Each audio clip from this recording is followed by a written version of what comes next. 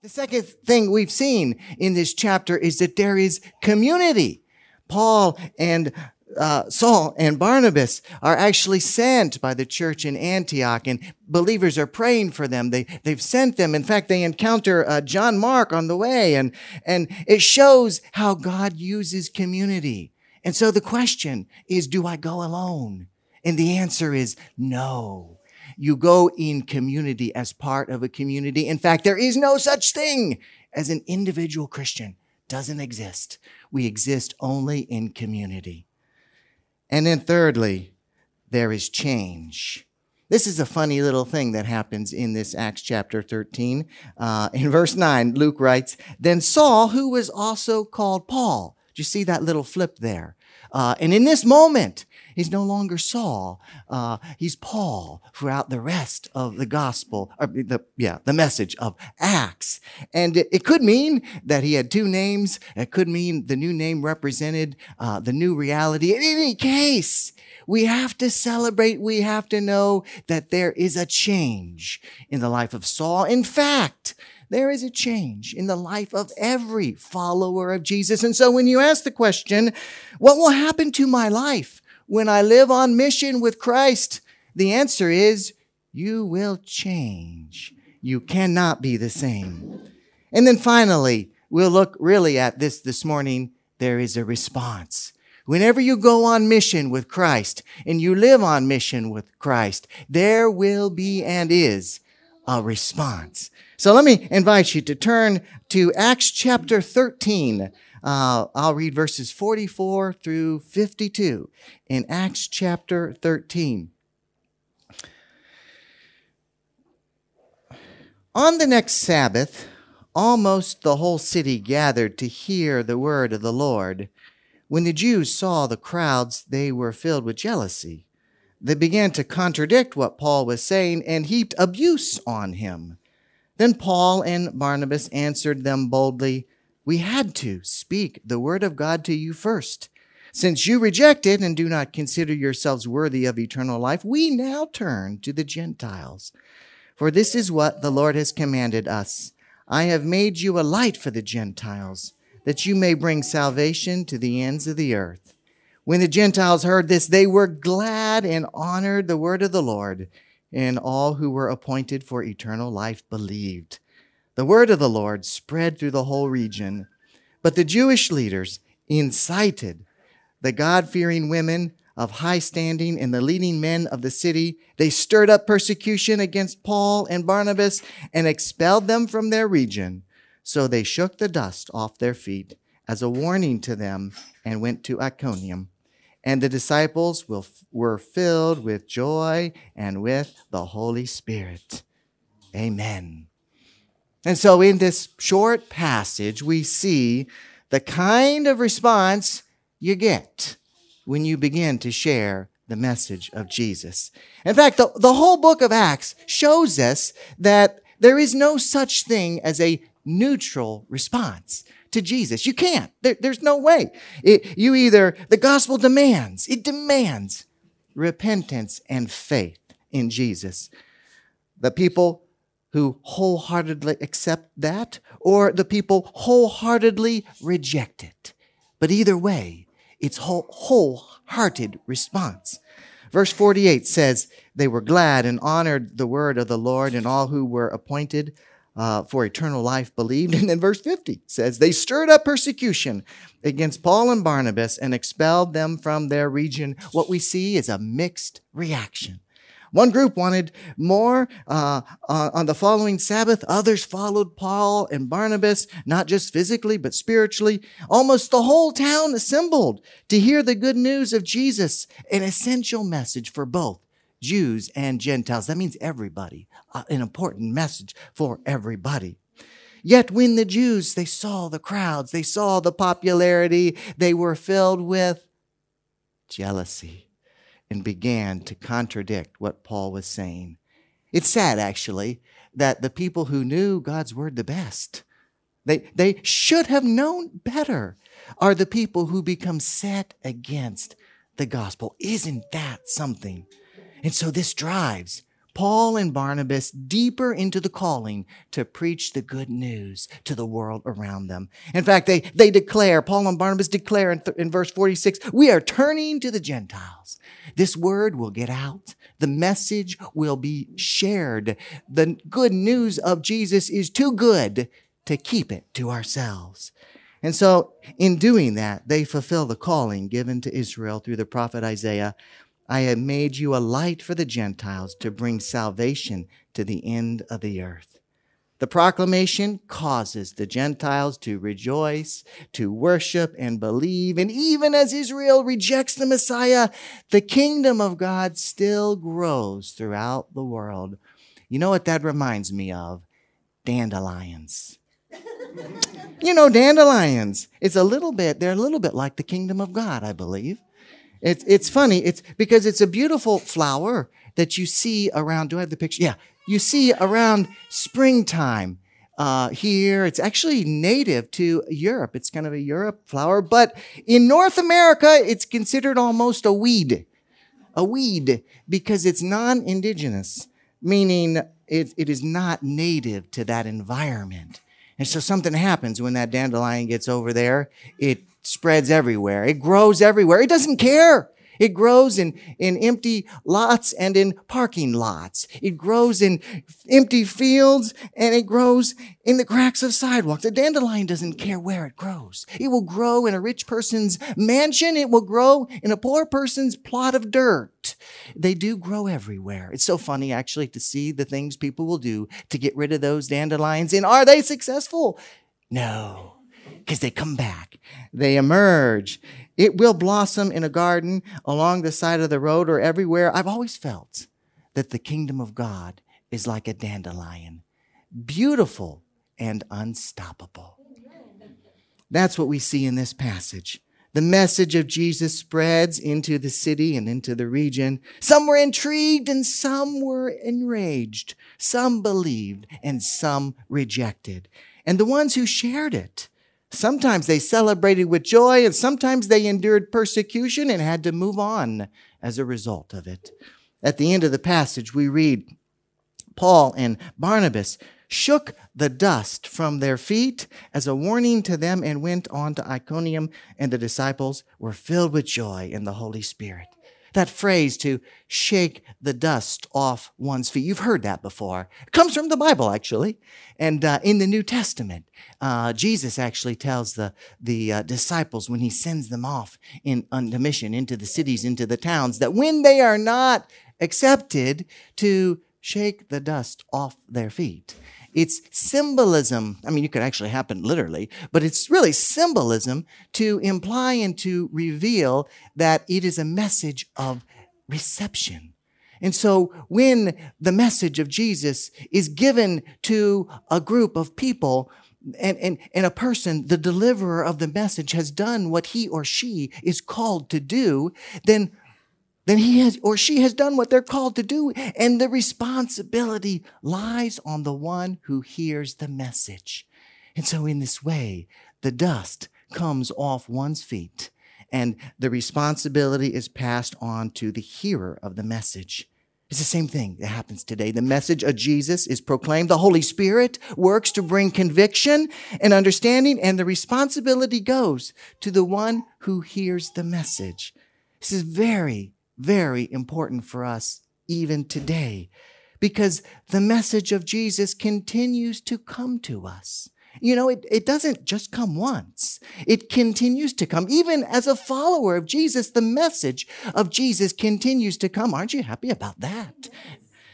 Because it could come through a sermon. It could come through a Bible study. It could come through a friend. It could come through a devotion time in the morning. It could come through prayer. It's God reaching into our lives through the Holy Spirit, through conviction, at work, calling us closer, changing, molding, shaping our lives. There's so many ways that Jesus reaches into our lives to pull us closer to Him. But how you respond is entirely up to you.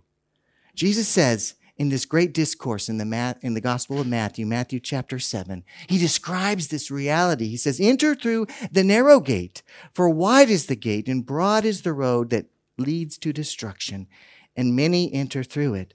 But small is the gate and narrow the road that leads to life, and only a few find it. This is the difference that we see in Acts chapter 13. Jesus describes in Matthew chapter 7. This is the difference between religion and a living relationship with Jesus. You see, it's easy enough to get confused about religion in our world today because religion is a good package. Think about that. It looks good. Religion looks good in our world that values how you look. I mean, it's like our selfies. We don't want bad selfies out there on social media. I mean, if you're like in my household, we have to have approval for our selfies. If we're going to use something on Facebook or on an email, we better get approval because let's face it, image is kind of important. We live in a world that is actually obsessed with outward appearance. We're not always concerned about what's inside, but the package better look good, if you know what I mean. In fact, you buy an Apple iPhone or an iPad or a computer, or Google does it now too. If you buy one of those products, do you know that as much time and energy and research has gone into the packaging as the product itself? Do you know that? This is big business, the whole packaging industry. In fact, it's so funny. If you watch on YouTube, they have these unpack. You know what I'm talking about? These unpackaging experiences. You get to see the plastic. You get to touch the box. You get to see the cord and how it's so neatly wrapped, and you savor the experience of the package. Isn't that crazy? But yet, doesn't that describe the world in which we live? It is so easy to buy into the packaging of religion and miss a living relationship with Jesus. Just by going to church, by going to Bible study, it makes our lives look nice, but it's not God's plan for us. God wants something better. He wants us to be good from the inside out. This is the life and joy and abundance in the kingdom of heaven that Jesus wants for every follower. In Matthew chapter 7, Jesus tells how to be people of substance rather than people of image. He says, enter through the narrow gate, for wide is the gate, broad is the road that leads to destruction, and many enter through it. But small is the gate and narrow the road that leads to life, and only a few find it. In order to find the life of substance and joy and hope and peace, you have to look for it.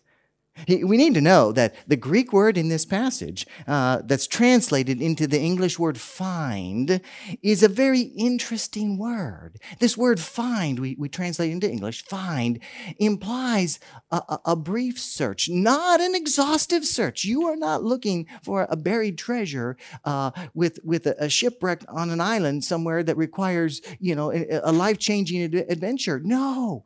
This word find means to just look around. It would be like saying, look around in this room and can you find a door? Yeah, right there. Look, Yatek's about ready to escape. He's ready. Yatek has already found the door. That's what it means. You just look and it's there. It's like in a Baptist church looking for food. Is there food? Yeah. We're a Baptist church, right? It's right there. I see it. You don't have to look very hard, but you do have to look. That's what this means. Simply by making the effort to look. Seeking and finding are closely related. The implication here is that people do not find because they do not look.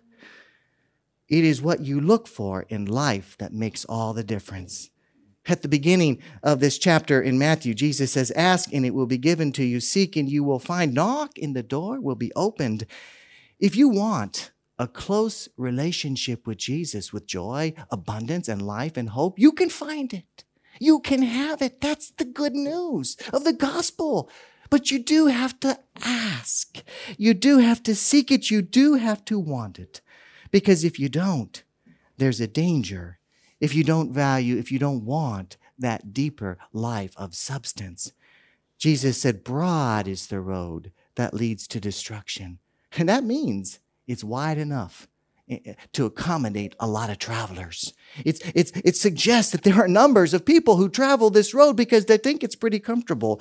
And that's what's so dangerous about it, is because it's broad, it's comfortable, it's popular. It is the way to go. When you begin to travel that wide and comfortable road, it can dull your desire for a thriving relationship with Jesus. That's the danger of religion for religious sake. You probably have heard of, some of you who study science, a scientist by the name of Alexander Fleming. He was known and instrumental in the development of penicillin, which has become a great way to fight infections. But even when they introduced this drug, they knew back then that there was a danger in only taking part of the dose. If you didn't finish the whole experience, the whole dosage, you would actually become immune to the help, to the drug itself, to the good thing. Your body would have an immunity to penicillin, and it would work against you in the long run. In fact, it would be more dangerous to only take part of it.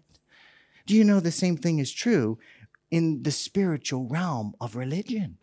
Is that when you begin to get religious or you start going to church, you only accept part of it. You can become immune to the work of the Holy Spirit. When the Holy Spirit is calling you, when He is prompting you at work, if you get into the habit of just being in church, of just being religious, you can miss it. And that's the danger. This kind of religion is why Jesus says to watch out for false prophets. That's what He's talking about. The religious world. They come to you in sheep's clothing, but inwardly they're ferocious wolves. By their fruit, you will recognize them. The kind of fruit that Jesus talks about is not the kind that looks good on the outside. It's the kind of fruit that looks good on the inside. You know the difference. If you've ever done shopping for fruit, this is a really big deal.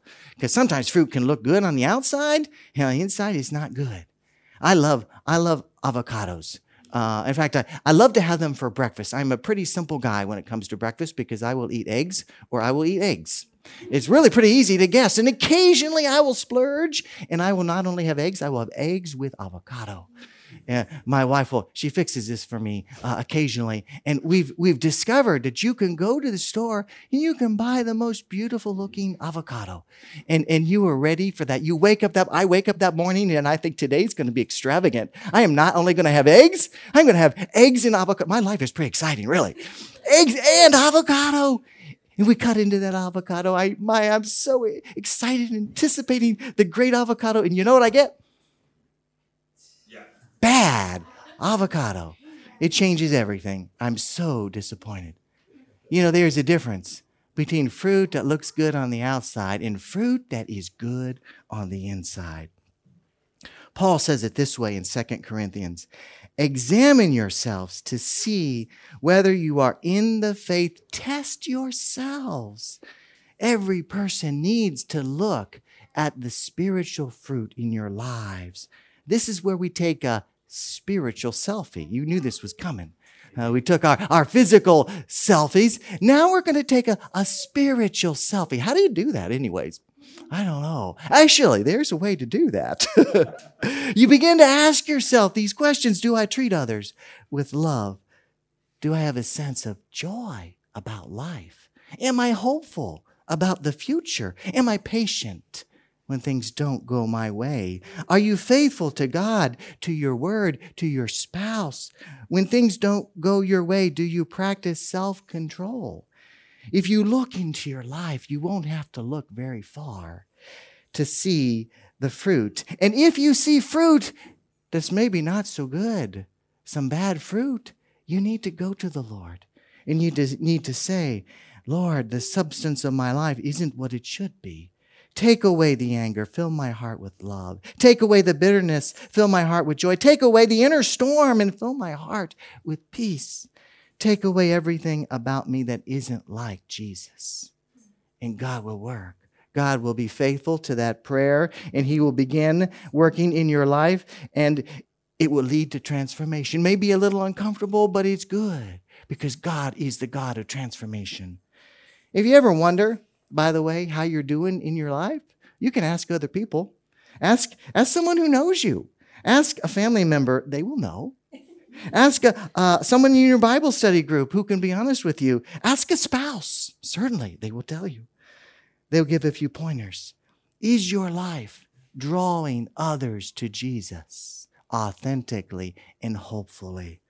Tony Campolo shares a story about a man named Joe. Joe was converted in an inner city mission and was an amazing guy. But before his conversion, he was known as one of the most selfish people ever. He was ruthlessly focused on himself. He wouldn't do anything for anybody. But when he met Jesus, everything about his life changed. He became exactly the opposite. Joe became the most selfless person anybody in that community had ever seen. And so Joe would volunteer at the mission, the inner city mission. He would go and he would do the things nobody wanted to do. When the men, this is from inner city mission for men, homeless men, a lot of them, they would come in and they would, some of them on sick on alcohol or drugs, and they would vomit on the floors, and Joe would be there to clean it up. And when they would go, these men, they would go to the toilets and then, well, they'd make a mess. And Joe would be the one to clean it up. And Joe was the guy who always had a positive attitude. His joyful spirit was contagious. It's so much so that everybody fell in love with Joe. And so one night, the director of the mission is preaching the good news of Jesus, and he gives an opportunity for people to respond. And one man, he hears that message, and he starts to come forward, and he walks down the aisle. The music is playing, and he's saying, Lord, make me like Joe. Lord, make me like Joe. And the director says, son, shouldn't you say, make me like Jesus? And the man says, I don't know Jesus so well, but I know Joe. You see, Joe was living a life that drew people to Jesus. Joe had good fruit.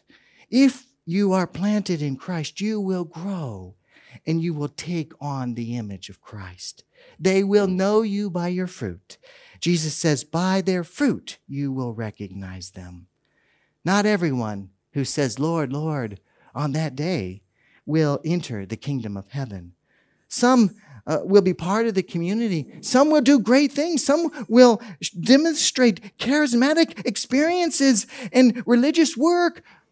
But Jesus never emphasizes the external as a sign of authenticity. Instead, he wants us to look at the inside of our lives and to choose wholeheartedly to follow Jesus. Because we only can choose one or the other. We only choose wholeheartedly to follow Jesus, or wholeheartedly we perhaps unintentionally reject him. Life is full of choices. You know that. And today, even it's still morning, you have made perhaps hundreds of choices already. What will I wear today? Which path will I go to Bethanutza? What will I have for breakfast? If it's me, it's an easy choice. I'm having eggs. There are choices. What about your car? What will you do today? More importantly, what kind of attitude will you have? How will you think about people, your experience? How will you hear the work of the Holy Spirit today? All these choices. And in theory, we like having choices, don't we? We love having choices. Sometimes we don't always want to make choices, but we love having the opportunity to have choices. But when it comes to our spiritual lives, you absolutely must make choices. Every day, every moment, choices must be made about where to focus our energies, our time, our behavior. Making a decision to do something closes out the possibilities of other things. And this is where it gets challenging. When we say yes to something, we say no to something else. That's why we don't always like to make decisions, because it closes out the possibilities. But spiritually, we can't afford not to. Spiritually, we have to make the decision to follow Jesus on the narrow road, or else the decision is already made to follow Jesus to follow the crowd on the broad road. And that's not Jesus. Are we willing to pick up the cross and follow Jesus? Are we willing to choose Jesus every day, every moment, and every way? Will you enter the gate to the kingdom of heaven that is narrow and embark on a life of following Jesus? Or will you unintentionally reject him for the popular road that leads to destruction? Will you allow his work of transformation to produce good fruit in your lives? Or will you let the voices of this world that promise you life but take you to the fires of hell prevail? Jesus wants to be your Savior and Lord each and every day. Most of us like the idea of Jesus being our Savior.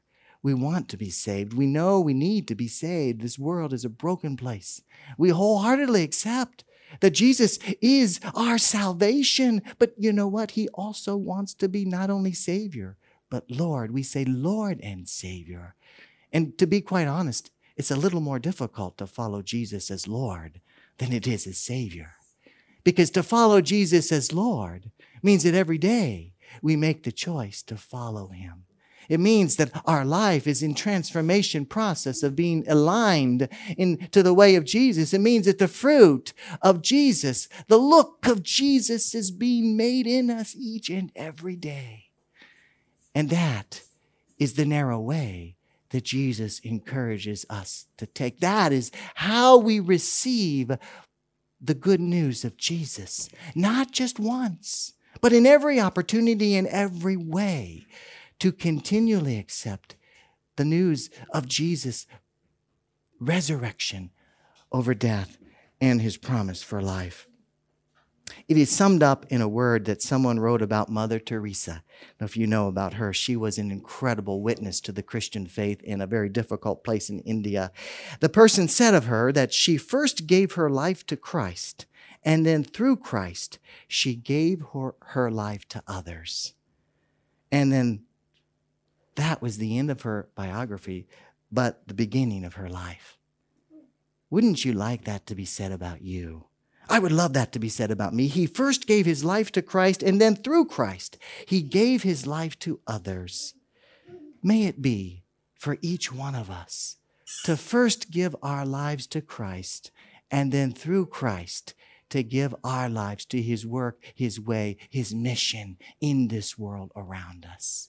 May you choose to follow Jesus each and every day of your life. Let us pray. Lord, we are so thankful that even here, even now, you are calling us. You are prompting us. The Holy Spirit is here at work, drawing us close to you. And we pray that our response would be favorable, that we would choose you as Lord of life. We would choose that narrow road. We would choose to wholeheartedly accept the news of Jesus, the power of Jesus, the life of Jesus, and that in our choice close out every other possibility, knowing that you and you alone is all that we need. Lord, give us strength. Give us encouragement. Help us to know the joy and faith and life you promise. We ask all this in the name of Jesus. Amen.